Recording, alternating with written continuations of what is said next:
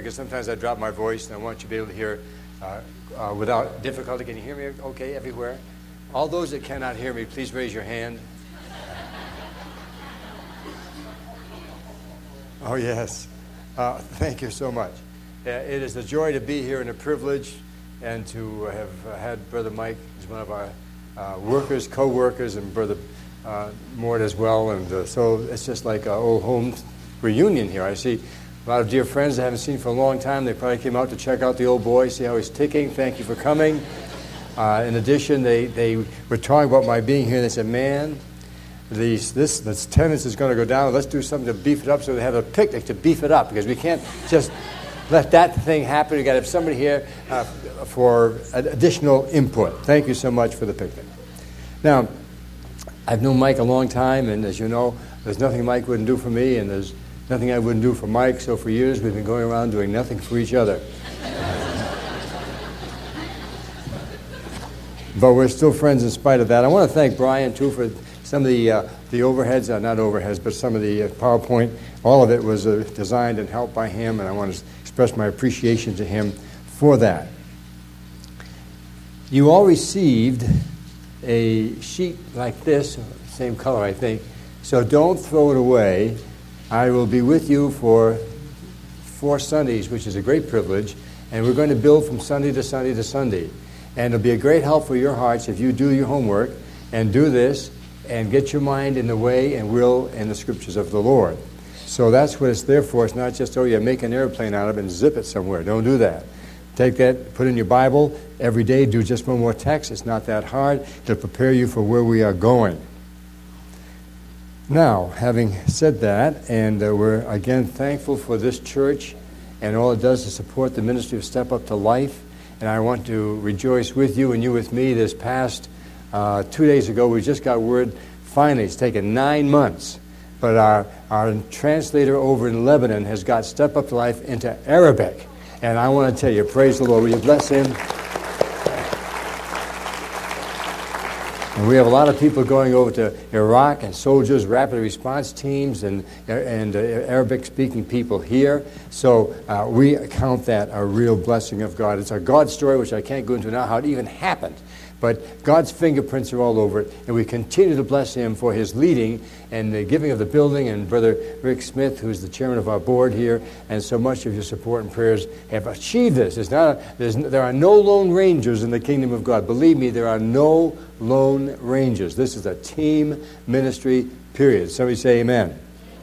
All right, let's pray, then we'll start to see what God has for us today, building toward the coming Sundays in which I'll speak about the Samaritans entering to the Spirit-filled life, speak about our Lord Jesus and how he was filled with the Spirit. Hello. Yeah. Hello. Come along. And don't fall by the wayside.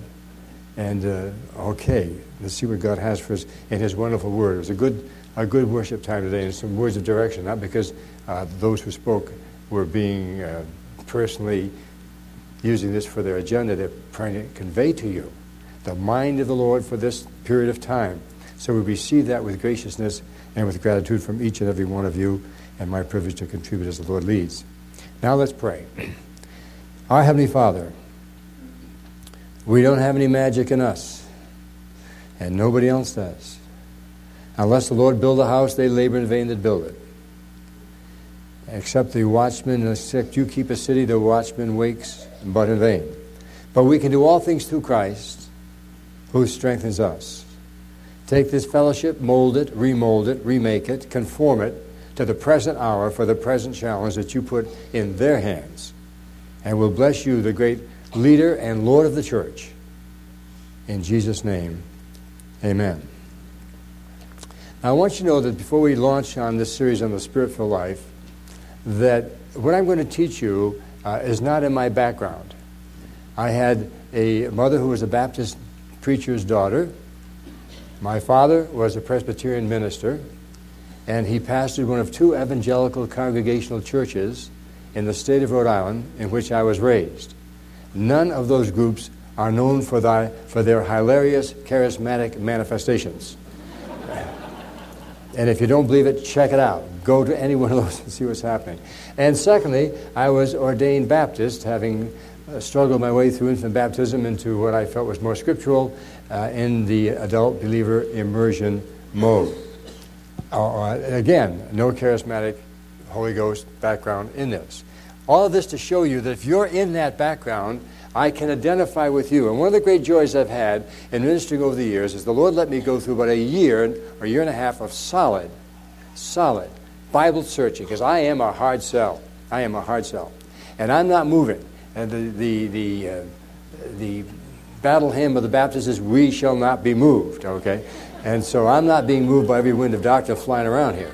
So as I went through this painful, wonderful, devastating, glorifying search of whether these things are true or not, it brought me to where I am and into glorious freedom. So I can identify with you if you have any fears, if you have any doubts, if you have any questions. Been there, done that.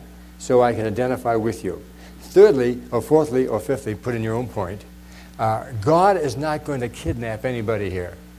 So, there was a time when if you said the Holy Spirit, I got nervous, just plain nervous. I'm a seminary graduate, and I'm nervous because we believe all in the triune God, Father, Son, and Holy Spirit. We know the Father, Son, we know Jesus a lot, and the Holy Spirit, we don't know very much as a general Christian going through life before the charismatic movement, believe me. And so if you said Holy Spirit, I was kind of easing toward the door already because we have a Trinity, but the other one we don't know about him, but Jesus we're okay with. So I want you to say, wherever you are today, I hope that I can in some way happily, sympathetically relate to where you are. And if you'll follow with me on my path, perhaps it'll help you to come into all the freedom that God has for you. Some of you have been taught what I've been going to say already. Praise God. Some of you haven't been taught anything. Some of you have been taught against what I'm going to say. And so I can identify with that. Good and sincere men would oppose some things I've said, but I'll relate my case to Scripture. Again, just because you've been taught something doesn't mean it's true. Teaching does not add truth to a situation. Teaching is merely a method by which you convey certain ideas. Again, what does the Word of God say? We're going to come to the book of Acts, and there have been some sincere people who would try to denude us of the truth of the book of Acts. And I've talked with one man, he says, well, the book of Acts is to you, but it's not for you. I never figured that out. How can something be to me, but not for me? And so there arose, since about 1830, eventually accumulating as it went along, a system of theology called dispensationalism. And dispensationalism tends to take away rather than add. It tends to divide rather than supplement. And may I say in passing, dispensationalism, which would divide the books up and take away 1 Corinthians 12 and 14 and take away some other things in their interpretation. Dispensationalism is like pregnancy. There's no such thing as a little bit of it. And once you start to get into dispensationalism, to be consistent, you go right out the door, you're going to end up with a Bible about as thick as a Kleenex. All right? Now, I'm not trying to be mean or unkind, and you've had some sincere people who maybe have taught you in those principles. Some haven't gone very far into it. Others have gone whole hog wild, become ultra-dispensationalist, and you got about 9 books left in the Bible by the time you're done in the New Testament. So I'm simply saying this to say, if that's where you're coming from, praise God. If that's what you're looking at, praise God. I have no axe to grind. I have nothing to prove. I'm totally relaxed. I'm not indifferent, and I'm not casual. But I have nothing to ramrod on you. Jesus said, if I be lifted up, I will draw, not drag, all men to myself. All right? So if it doesn't draw you, that's between you and Jesus. I'm free. I have nothing to ramrod to prove. I'm not on a denominational bender. I say, praise God, from whom all blessings flow. And God's people said, yeah, are you with me still? You're very kind. Thank you. Hang on now. Buckle your seatbelt. We'll go slowly and proceed from there. Now, when we come to salvation, we think of it in 3 terms, the triune God. All the Trinity had something to do with our salvation. The Father thought it. The Son of God bought it. And the Holy Spirit brought it, applying to us these truths in the work of the cross and the work of the Holy Spirit poured out by our Lord Jesus after his ascension. Jesus said, I'm going to go away and I will send you a comforter. Oh, brother, it didn't comfort me to hear the word Holy Spirit. I got nervous. And I'll send you another comforter. And it's very interesting that another comforter, without being tricky here, but there are two words for other in Greek. One is eteros, the other is allos. And allos means the same as, and eteros means different from. If I took a wine sap apple and I said, here's another apple, it's a wine sap, I'd say, here is an allos, another apple, just like this apple. If I said, here is an apple and here is another apple, and it was a pineapple, I would be eteros, something different than and other than. So when the Lord Jesus said, I'm going to send you another comforter, he uses the word allos, just like I am. So you're not nervous with Jesus. I wasn't nervous with Jesus. And if I'd known better, I could have known, well, if he's an allos comforter, just like Jesus, then I don't have to be nervous about the Holy Spirit. He's just like Jesus. So may that help to subdue any fears you may have. And I'm not trying to give you a problem. Like, I invented a cure for which there is no disease. How about that one? All right? Think on that one. Thank you, doctor. All right, now. So I don't want to foment problems you don't have. I'm not going to give you my headache if you don't have it. I'm saying if you're there, I'm with you, God bless, and all God's people said. Now, one of the ministries of the Holy Spirit is to live in each believer. Nobody who loves Jesus has a problem with that. You have received the spirit of adoption, whereby you can say, Abba, Father God, he's my Father. The Father in heaven is my Father. He has put his spirit in me. Romans 8:15 and 16. You have received the spirit of adoption. Amen. Yes. One of my favorite texts, my favorite Christmas text, Galatians 4:4-6. In the fullness of time, God sent forth His Son, born of the Spirit, born under the law, born of a woman, that He may redeem us who are under the law, that He may give us His own Spirit. And therefore He has sent the Spirit of His Son into our hearts, saying, Abba, Father. So no one has a problem with this. The Bible is very clear that every child of God has the Spirit of God in him. If he weren't, he wouldn't be a child of God. And that's the great difference. It's an imparted, transplanted life. That's the Christian life. It's not me at my best, not me trying to do better. It's an impartation, transplant life from the Lord Jesus' own life by His Spirit into our very spirits, so we become living duplexes. You live in there, and He lives in there. So you are all, if you're born of God, a living duplex. And we are never alone and couldn't be alone if you want to get alone, because His Spirit dwells in our spirits. Now, in these further words of introduction, proceed to look at the book of Acts, which is still valid today. If you have questions, we can talk about it later. And there'll be opportunities to answer any questions you may have or questions that may raise in your mind. I'll be either available here or in the room for discussion, follow-up, and so forth if we use it. And Pastor Mike, that's what, 101, 102? 102, 103? Because we're going to be available. We're not hit-and-run people. This is not a commando attack on your mentality. This is a shepherdly approach to people who are seeking the Lord and want to know Him better. Now, excuse me. Let me say again that the Spirit-filled life is normal Christianity. I'm not here to teach some super-duper special edition, leather-bound edition of Christianity while the rest of us can be paperbacks. That's not how it goes. What we're talking about is just standard, normal, we're trying to get normal Christianity. And you go to a lot of places where what I'm talking about, and will be, is, quote, not normal. This is normal. So we're just trying to get normal. I used to say in our churches, we are just trying to be normal here and get up to the Spirit-filled level, which is the beginning. Now, being filled with the Spirit is not graduating as a senior. It's enrolling as a freshman.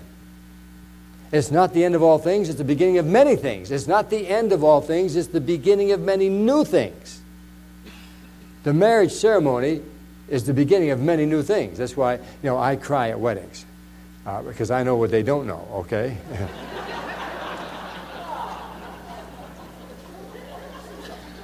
So being filled with the Spirit is not the end of all things. It's the beginning of many new things. Every Christian is born of the Spirit. But not every Christian is born full of the Spirit.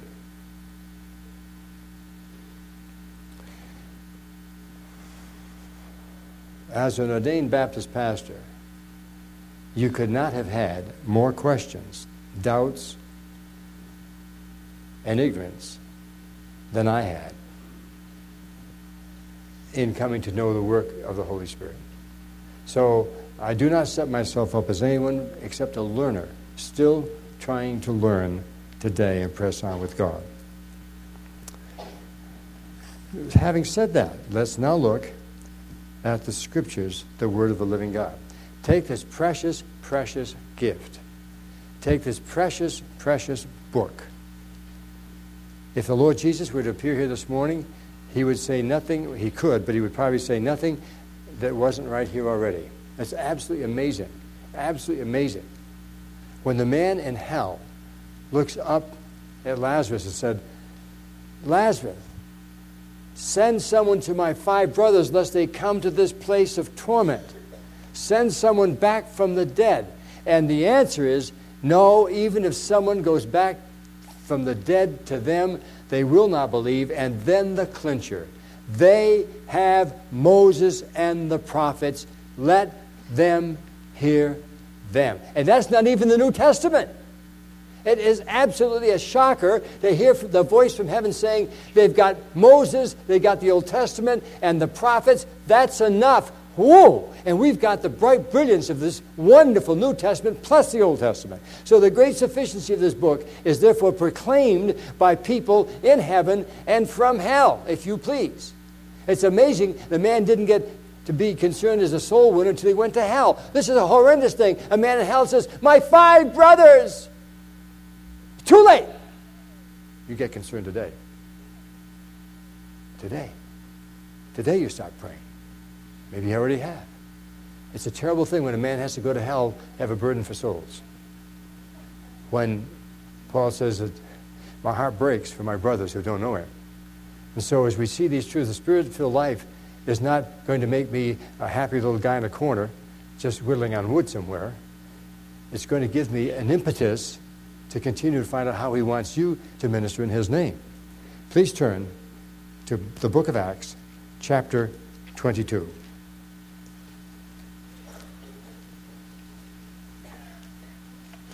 Paul gives this testimony 3 times in the book of Acts. This certainly vindicates the use and value of personal testimony. 3 times, Acts 9, Acts 22, and Acts 24, he repeats what God did in meeting him. Take a look. Acts 22. And he's defending himself in Jerusalem as he gives this testimony. Verse 1. Brothers and fathers, hear my defense before you now. And when they heard that he spoke to them in Hebrew, they kept all the more silent. Oh, he's one of us. Then he said, I am indeed a Jew. This is Paul speaking. Saul at that point, not converted. Born in Tarsus of Cilicia, but brought up in this very city of Jerusalem at the feet of Gamaliel, the number 1 rabbi in town. The rabbi in town. Taught according to the strictness of our fathers' laws, and was zealous toward God as you all are today. I persecuted this way, and by the way, Christianity was never called Christianity for a long time. It was first called the way. Jesus said, I am the way, the truth, and the life, so it became the way, and you were followers of the way. That's why Paul refers to it in this way. I persecuted these people who love Jesus, called the way, to death. Now that's the ultimate. I was on their case till their blood was at my feet. And I said, praise Almighty God, the God of Abraham, Isaac, and Jacob. They're dead. On to the next one. Huh. Is this man a candidate for Step Up to Life? Easy witness coming here, yeah? Yeah.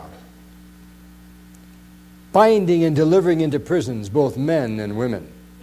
And also the high priest bears me witness, and all the council of the elders, from whom I received letters to the brethren, the Jewish people up in Damascus, and went to Damascus to bring in chains, even those who were there to Jerusalem, to be punished.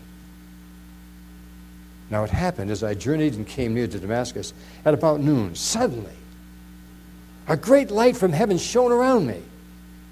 And I fell to the ground, and I heard a voice saying to me, Saul, Saul, why are you persecuting me? So I answered, who are you, sir? And says, who are you, Lord? He didn't know who it was. Otherwise, he wouldn't say, Jesus, who are you, Jesus?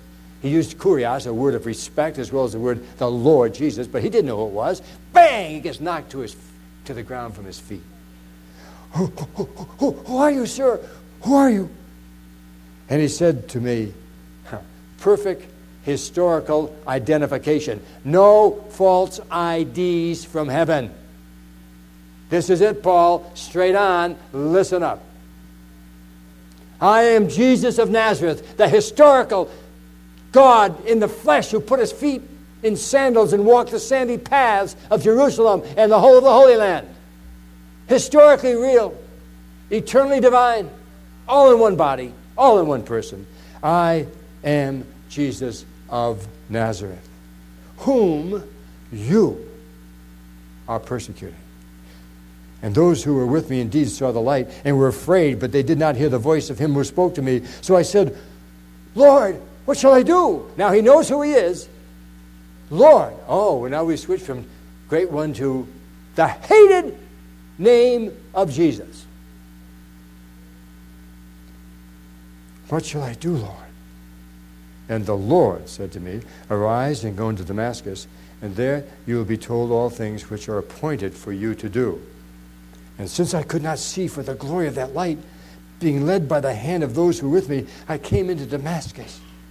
Then a certain Ananias, a devout man according to the law, having a good testimony with all the Jews, he was not a fly-by-night, he was a good Jew who got to be a completed Jew, who got to be a converted Jew, which is the end of all men, not just Jews.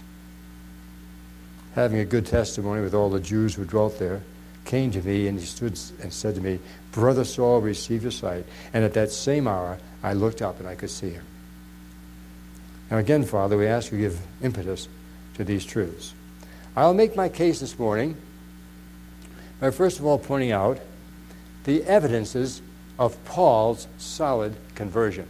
This is essential, and though I'm taking Paul because everybody kind of knows Paul, everybody trusts Paul, Paul's a good guy, he's not a fly-by-night, we all feel comfortable with Paul. Great place to start. And I want to say, as I continue, that this was the text that got me off dead center. And I'll tell you why as I go on. This is the text that as a nervous Baptist, I could live with this, but I did not know where it would take me, but I can live with this. Because we all like Paul. Paul, he's okay. He's kosher, all right? Now, I want you to take your Bibles. I want you to look at verse 10. And I want you, and if you won't damage the Scriptures, just to put a mark around the whole verse 10. We're going to take some truths out of that verse. Acts 22, verse 10. Put it in a box.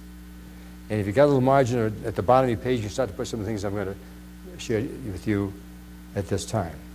We're looking at the evidences of Paul's conversion. The first evidence. So I said, once he found out who was speaking to him, so I said to Jesus, what shall I do, Lord?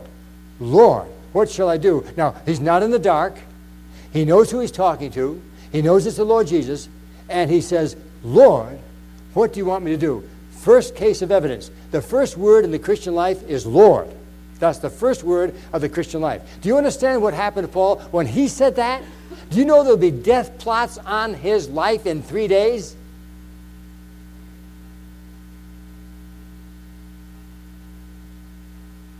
Do you understand his career went down the drain?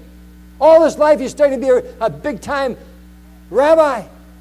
It's gone. All those years of study, all the Talmudic studies, on and on and on. Gone. G-O-N-E, gone. His wife, if he were married, probably left him. She'd have grounds for divorce. He's a rank pagan heretic.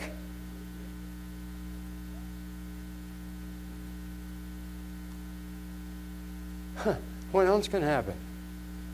Doesn't this sound delightfully modern? What did it cost you and me to become a Christian? Not much. Some of you have paid a lot. Not for me. What I'm trying to point out to you is when he said Lord, don't think this was some little flippant term he kind of eased into like he can work this in on the weekend. When he said Lord, his former world blew up. Boom!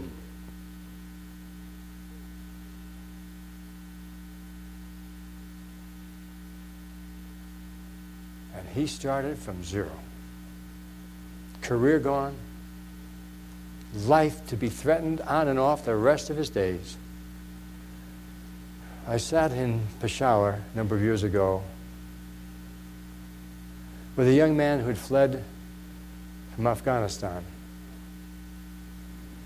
He was living in a room from the platform about like this. I felt so utterly humbled to be with a man who was risking his life daily just to name the name of Christ. And the missionary who brought me to see him sat there and introduced us. And in our opening brief conversation, he said to me, do you know, he says, I'm not Islamic anymore. Oh, I'm playing just kind of naive, open, simple. Oh, he said, really? Yeah, I never met him before. I said, well, what are you? He said, I'm a Christian now. Oh, I said, you are? You follow Jesus? Oh, yes. He worked in the ear clinic where we were helping to give people who are deaf hearing aids and help. And I had 40 minutes with him. And he was a medical student, had fled down. And I thought, what's the most I can do for this man? And I, in about 10 minutes, tried to give him the whole triangle of truth as best I could to help him in his instructions, in his way of God. The young man was a great guy, and we left. A few weeks later, I got home. I received word that the enemies of his soul had taken him out to kill him. And because one of the 3 men who had apprehended him had had his daughter helped at the clinic, they said, well, we won't kill him. We'll just beat him within an inch of his life. And they beat him to a pulp and let him go. And he fled to Russia. And when you're in the presence of people, when they say Jesus is Lord, they could get a poison raisin cake in 4 days in their food and be killed and knocked off. I was humbled. I should have had to pray for me. Now, when Paul said Lord, that's when it began. Bungo! The first word of the Christian life is Lord. Now, if you're here today and you're not born again yet, you're not a Christian yet, you come to church, you sing the songs, you like the youth group, etc., that's wonderful. And I sat for 19 years just like that in the back row there. You know, I was respectful. I just had 2 hopes when I went to church. Hope the sermons were short, the girls were pretty, and that was it, okay? That's the depth of my spiritual life until I was 19. So if you're sitting out there, I want you to know that the first thing that happens to you when you become a Christian is He takes over. And I didn't know all that meant. I didn't know what it was going to be. But I know one thing, He's in charge and I'm not. Now, the times I've tried to take it over again, I got my hand slapped and should have. But in your heart, there's a prevailing desire to want to please Him. This is the chief mark of a born-again person. You may not be very well informed, you may not be very well taught, but in your heart, there's a prevailing desire to please Him. Your performance is not 100%, but your desire is different. Your desire is so different. I want to please Him, and when I fall, it grieves me and it grieves Him. I could still sin, but I couldn't sin and enjoy it. Not long. I might fall in a mud puddle, but I won't live in a mud puddle. When it grieved Him, it grieved me. And I had my ups and downs. But inside was a prevailing difference of the Lord Jesus and His life. So as we go into this series, I want you to know the first thing we're talking about is if you're not converted, if you're just a good religious guy, or a nice little religious girl, or whatever else, God loves you, Christ died for you, there's nothing more He can do for you. It's only what you can do in responding to His overtures of loving grace. And this is going to make some of you uncomfortable because when I'm sitting in the church and I'm not saved and the sermon gets pretty good and the Holy Ghost starts popping little balloons, I didn't like that. I ran from God twice real hard because He got me under conviction. And I didn't even know what the word was, but I know one thing, that was a bad feeling because it was dragging me to Jesus, drawing me, and I didn't want that. So, dear ones, we've all been there. You're among friends. This is a loving place. No one's going to ramrod you. I'm not going to try and do a sales job on you. I'm saying the Lord Jesus be lifted up. He will draw all men to Himself. So that's the first thing you settle in this series. Christ is my Lord. He's my Lord and Savior. And I'm not 100% perfect on this thing, but the desire of my heart is. I'm not a perfect husband. I'm not a perfect father. But the desire is to be one. And that's a prevailing desire of my heart. So the Lord takes that, bringing you to Himself. All right? And 1, First evidence, he calls Jesus Lord at the cost of everything up to and including his own life. Hello. Now, if it's less than that, we're living in Disneyland Christianity in America, and I'm no hero, and I like it here. It's comfortable here. I like it here. No one's going to stone me if I pass out Step Up to Life at a football game. They're not going to stone me. Thank God. So please don't think I'm trying to put a guilt trip on us. All I'm trying to say is this is biblical Christianity. Anything less than that is the demands out there, is the mercies of God, that you're not facing a gun on your head when you become a Christian. Because many places in the world today, as we sit here, there will be a gun on their head, and we know where. Now, there's not a gospel for Iraq and a gospel for America. There's not a gospel for Afghanistan and a gospel for Omaha. It is the gospel. Lord, what do you want me to do? Somebody say amen. You won't ruin the meeting if you say amen. So this is Christianity 101. This is entry level. I'm not talking the deeper life, the higher life, the apostolic life. I'm just talking L-I-F-E. This is where it begins. For years, I was a health insurance salesman. Don't want to go to hell, do you? Oh, no. Want to go to heaven? Yeah. Take Jesus. Here we go. 90% of those I led to Christ on that basis never got converted. I want to repent for them. I want to believe for them. I didn't want to go to hell. I want to get them to believe in Jesus, which more basically meant, do you agree with what I'm saying? Yeah. You want to go to heaven? Yeah, take Jesus. A few ripe ones got converted, thank God.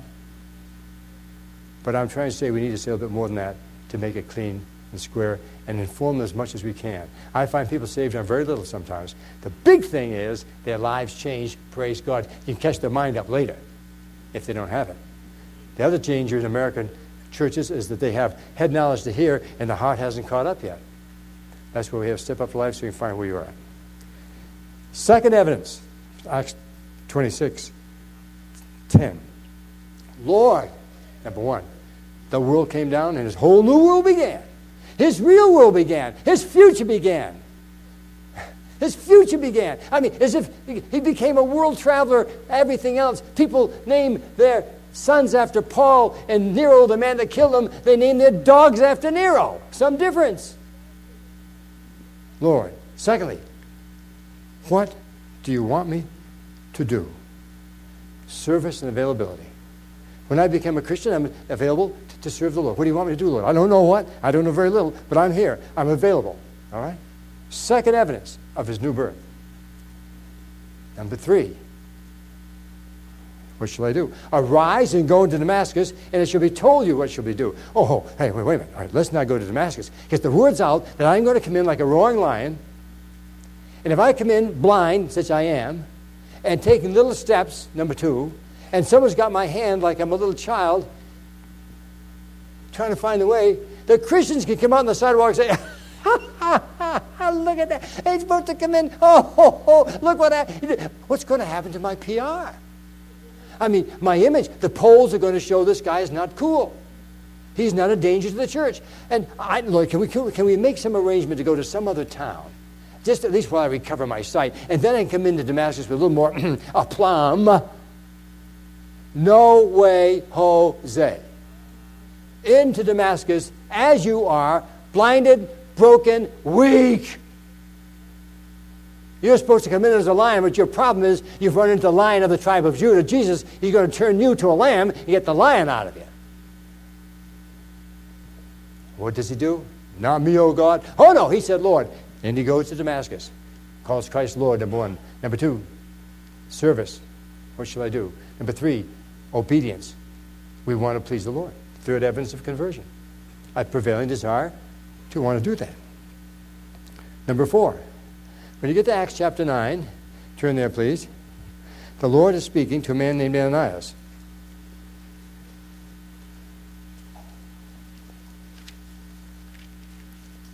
And Ananias loves Jesus. And God speaks to him and he listens and he says, oh. And I said, here, Lord. What a wonderful response. Ananias, here I am, Lord. So I want you to go and pray for this man called Saul. Oh, not me, Lord. They're supposed to come up here and tear us apart, put us in jail, kill us all. Not me, Lord. Wait a minute. So I know that's what you hear about him. But if you look at Acts 9,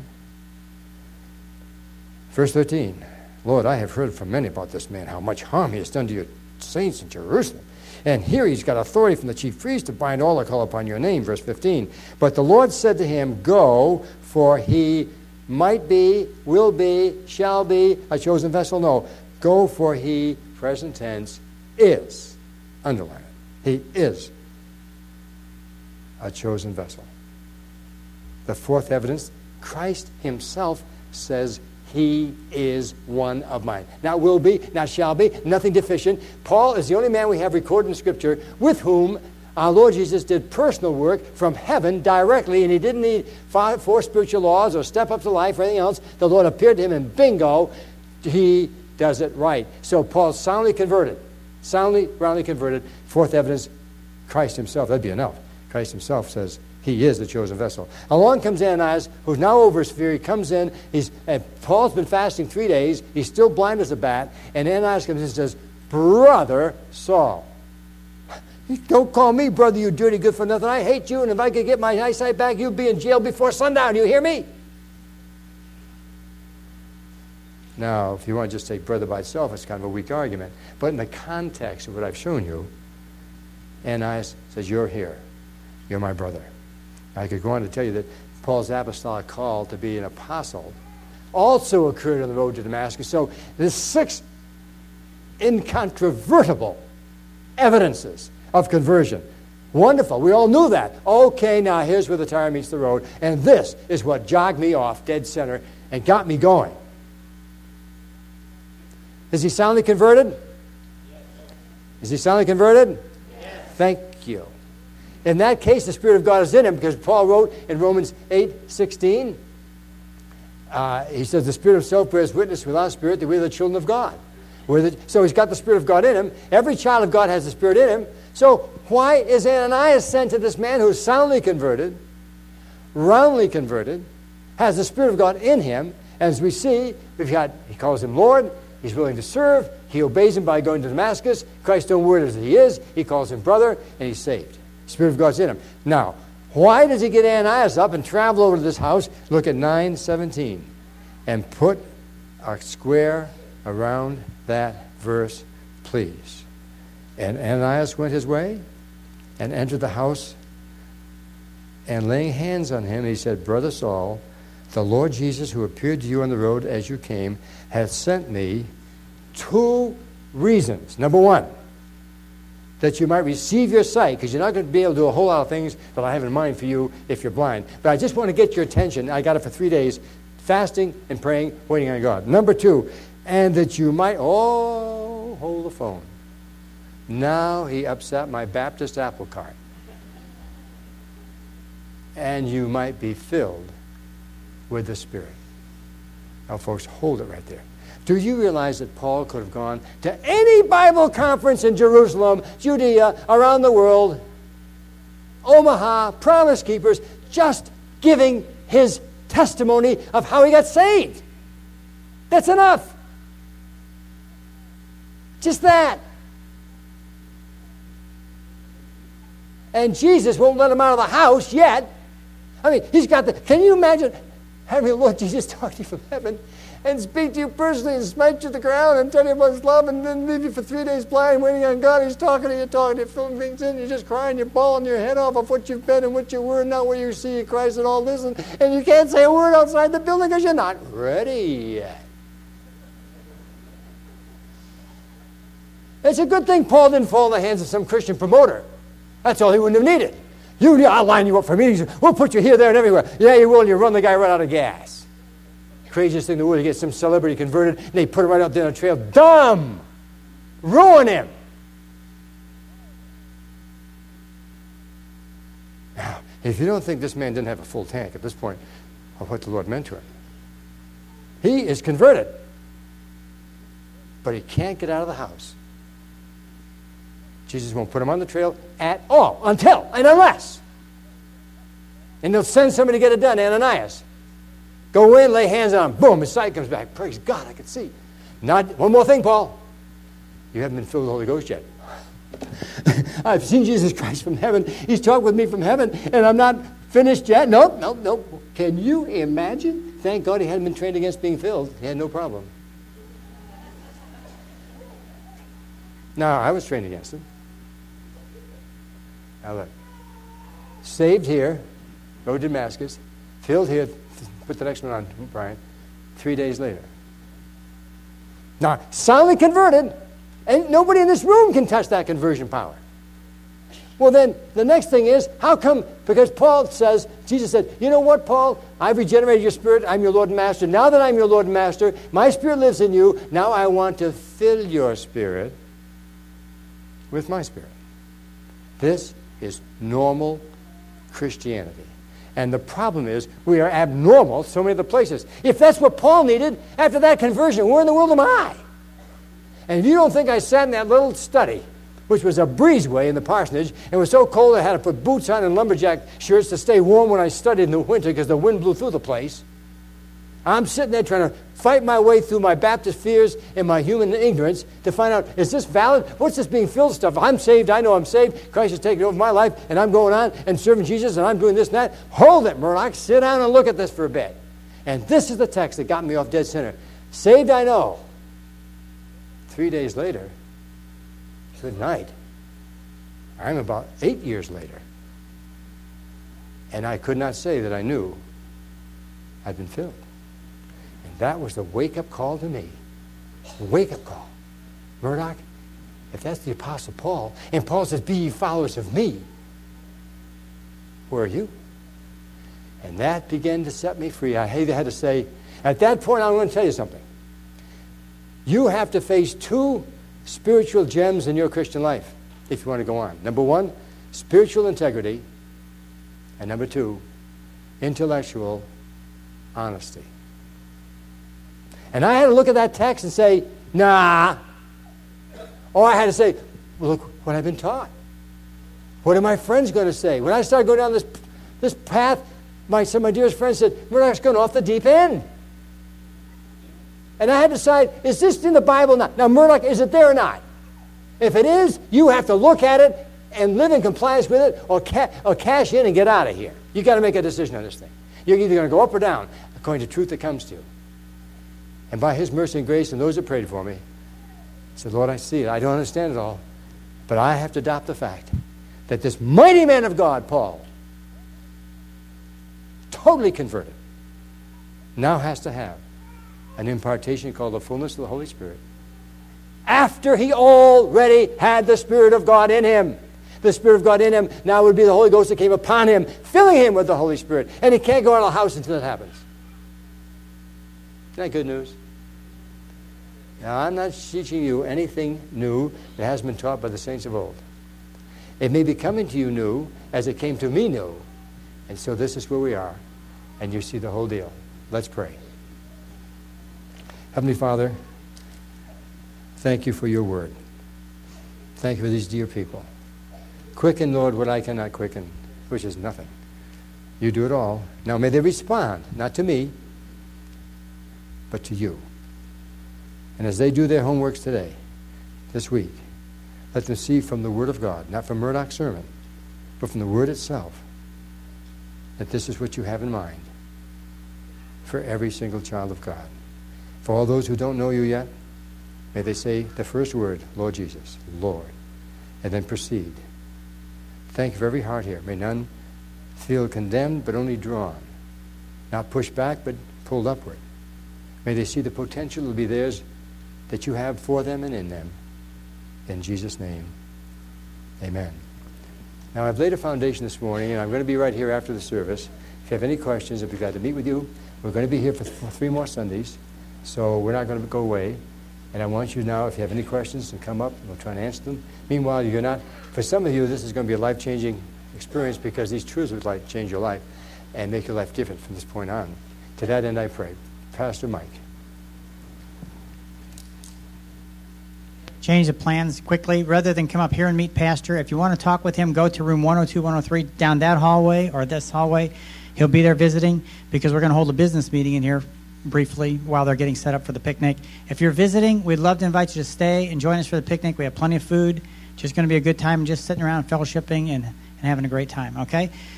So if you're wanting to go visit Pastor in that room, get up and leave now, and Pastor will meet you back there, okay? And then those who need to pick up your kids, we want to encourage you to do that real quick because the workers are not going to hold on to them for a long time.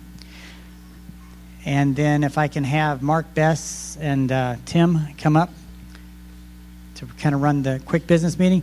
This business meeting is concerning building. As you can tell, we're out of space. I was up there earlier. There's 40 to 50 people upstairs in the overflow room. So we're going to figure out something to do. And that's what we're going to talk about. We want questions to come. Tim's going to give you a brief rundown. Mark's going to give you some information. Then I think we're going to talk. Then I'll talk for a second or two, and then we'll go out and eat. Thanks, Mike. I just saw the numbers there. 490 people here today. We have about, yes, hallelujah. We have about 450 seats in here, so that works out about right with the 40 head count upstairs. Wanted to give you just a short overview, kind of bring everyone up to date as to a lot of the things that have been going on lately and the plans we've been looking at. The need for growth or the need for additional space is certainly there. That's been obvious for a while for us, for quite some time. We've had a very good building committee that has been active. They've been working, looking at alternatives. And right up front, I just want to say we have not made any concrete decisions about what we will do at this point. You know, there's questions out there. Do we build? Do we go to 2 services? Do we do this? Do we maybe even look at a different location? That sort of thing. We've been exploring all those options, okay? Some of that's in the handout that we've passed out this morning. And so I'm going to let Pastor Tim kind of cover some of the options that we've been looking at. After he does that, we'll have a few minutes for some questions and answers, and then we'll be able to get you outside and out to the picnic very quickly. Thanks, Mark. If you did not receive one of these sand handouts, where